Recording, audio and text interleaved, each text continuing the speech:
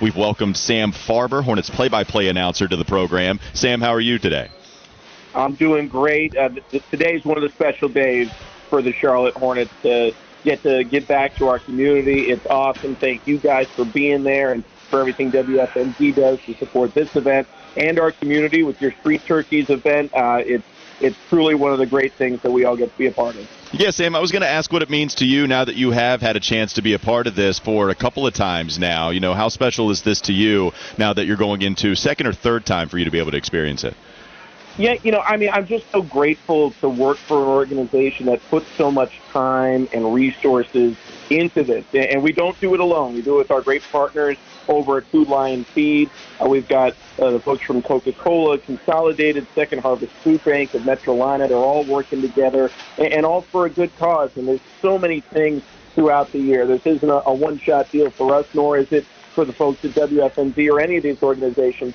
But this is a time where you really appreciate getting to be with your family, and you want to get back and allow others in our community who, maybe have fallen upon harder times to have a similar experience. So we're grateful to provide that Thanksgiving meal. 1,000 families, 4,000 people will be directly impacted by this, and maybe the people that get the biggest impact are those on the team and in the organization to get to work on it and give back a little bit.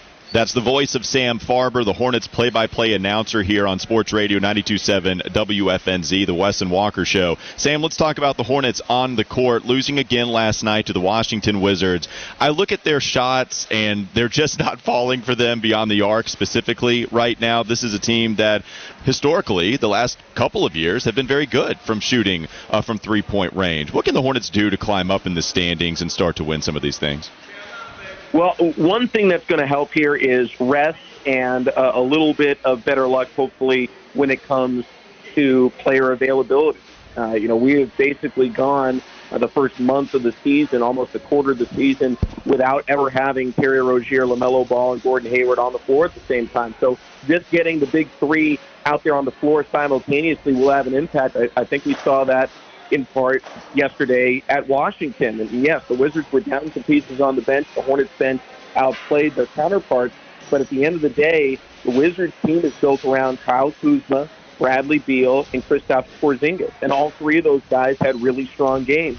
For Charlotte, LaMelo Ball is obviously injured. Gordon Hayward played really well in the time he was out there, hoping for good news when it comes to that shoulder that he tweaked a little bit there at the end of the game. But Terry had an off shooting night, and those are going to happen every now and again. But I think that's the margin for error is so much lower when you don't have all your guys. But hopefully we'll get some better luck coming up here for the Hornets, and maybe as important, Charlotte's going to get some more rest here. This is 15 games in 26 days. I don't know about you guys, but I'm tired.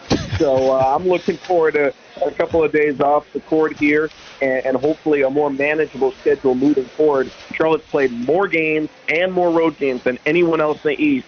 That means more home cooking and more rest on the horizon.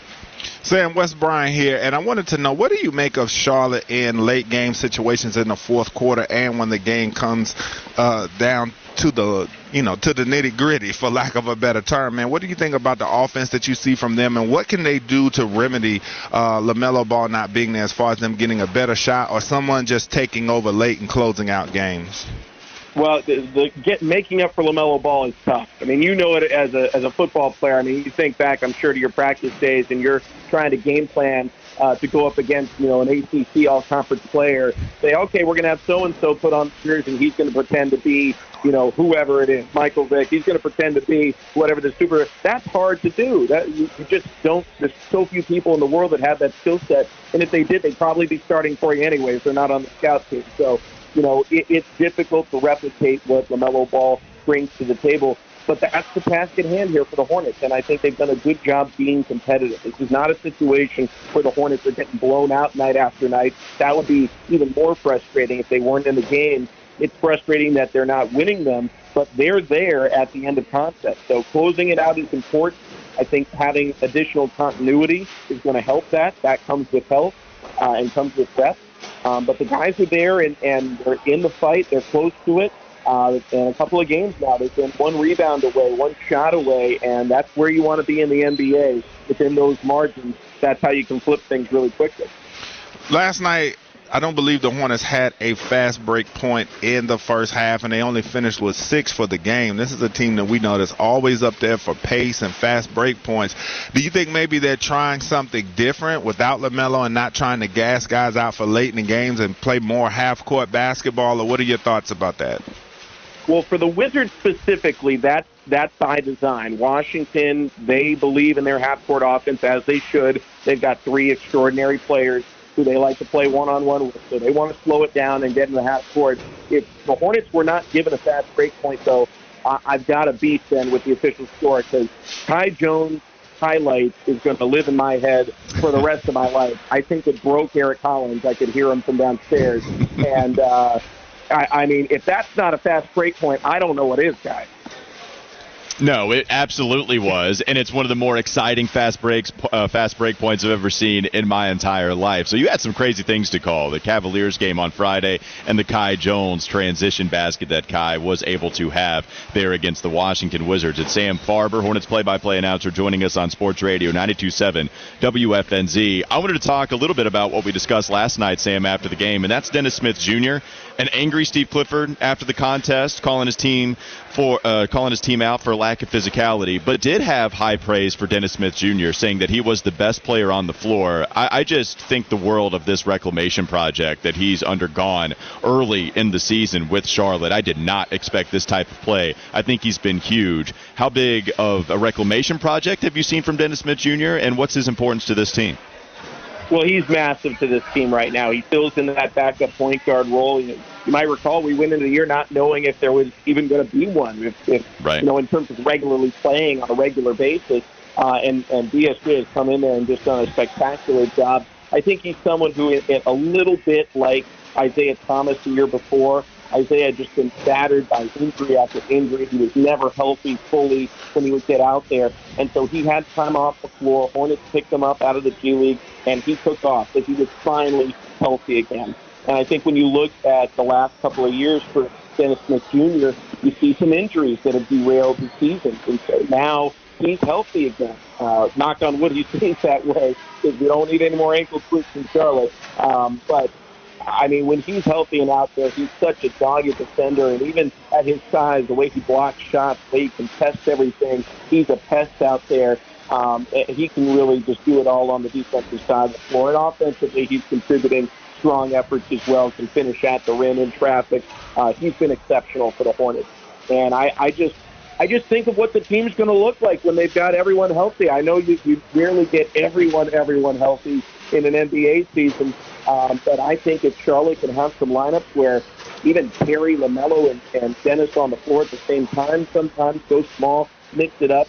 Charlotte's got so much talent on this team. It's just a shame we haven't had a chance to see it. But that's part of the hope for the future, is that we're 18 games in, and we haven't seen it all together yet. So hopefully we get an 18-game stretch coming up where we do. Yeah, I'd love to see Dennis Smith Jr. and LaMelo Ball on the court at the same time. Just have not been able to see that because of the injuries to both players. And, of course, LaMelo gets injured again. Hopefully we can see those guys share the court at the same exact time. Sam Farber, Hornets play-by-play announcer, helping us talk about the 14th annual Hornets Cornucopia event. We're live here at the Spectrum Center. Sam, thank you so much for joining us and talking about the event as well as some Hornets basketball. Well, thank you guys for being a part of it. Thank you guys for what you do with Street Turkeys as well. That's a great event as well that we're thrilled to be a part of. Thanks to our fantastic partners, Food Lion Teas, Coca-Cola Consolidated, Second Harvest Food Bank of Metrodolina, and to all of our great players who have given a lot of their time. We just got off the road. Players, coaching staff all across the board to get back in there and give back really speaks to what kind of people they are. And I know basketball is our focus, but this is really what matters. So thank you guys for being a part of it, and look forward to seeing you back at the Hive on Wednesday when the Hornets host the Sixers. Yep, that's right. Philadelphia 76ers coming to town, so a couple of days off for the Hornets on the basketball court. But hold on, we didn't ask him about the dunk. Did you want to ask?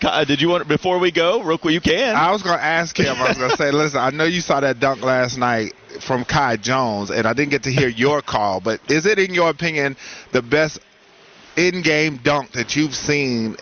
And I would say in Hornets history, but in your time covering the Hornets, and would you say in Hornets history? Oof, for me, man, I mean, in terms of degree of difficulty, it's up there.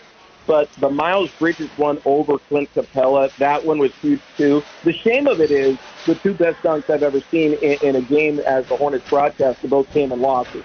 So you know what? As much fun as those plays are, I'd go with a dunkless game if we could get some more W's here. Of course, Dr. Pepper wouldn't love that necessarily, but I think they give it up for one game. Oh, I mean, let's just find the happy medium. Let's get some victories and let's get some dunks at the same time, even if they're not at the level of Kai Jones. Let's just try to find a happy medium. Thanks again, Sam. We appreciate the time. It's my pleasure. I know what Wes thought of that dunk. It was straight fire.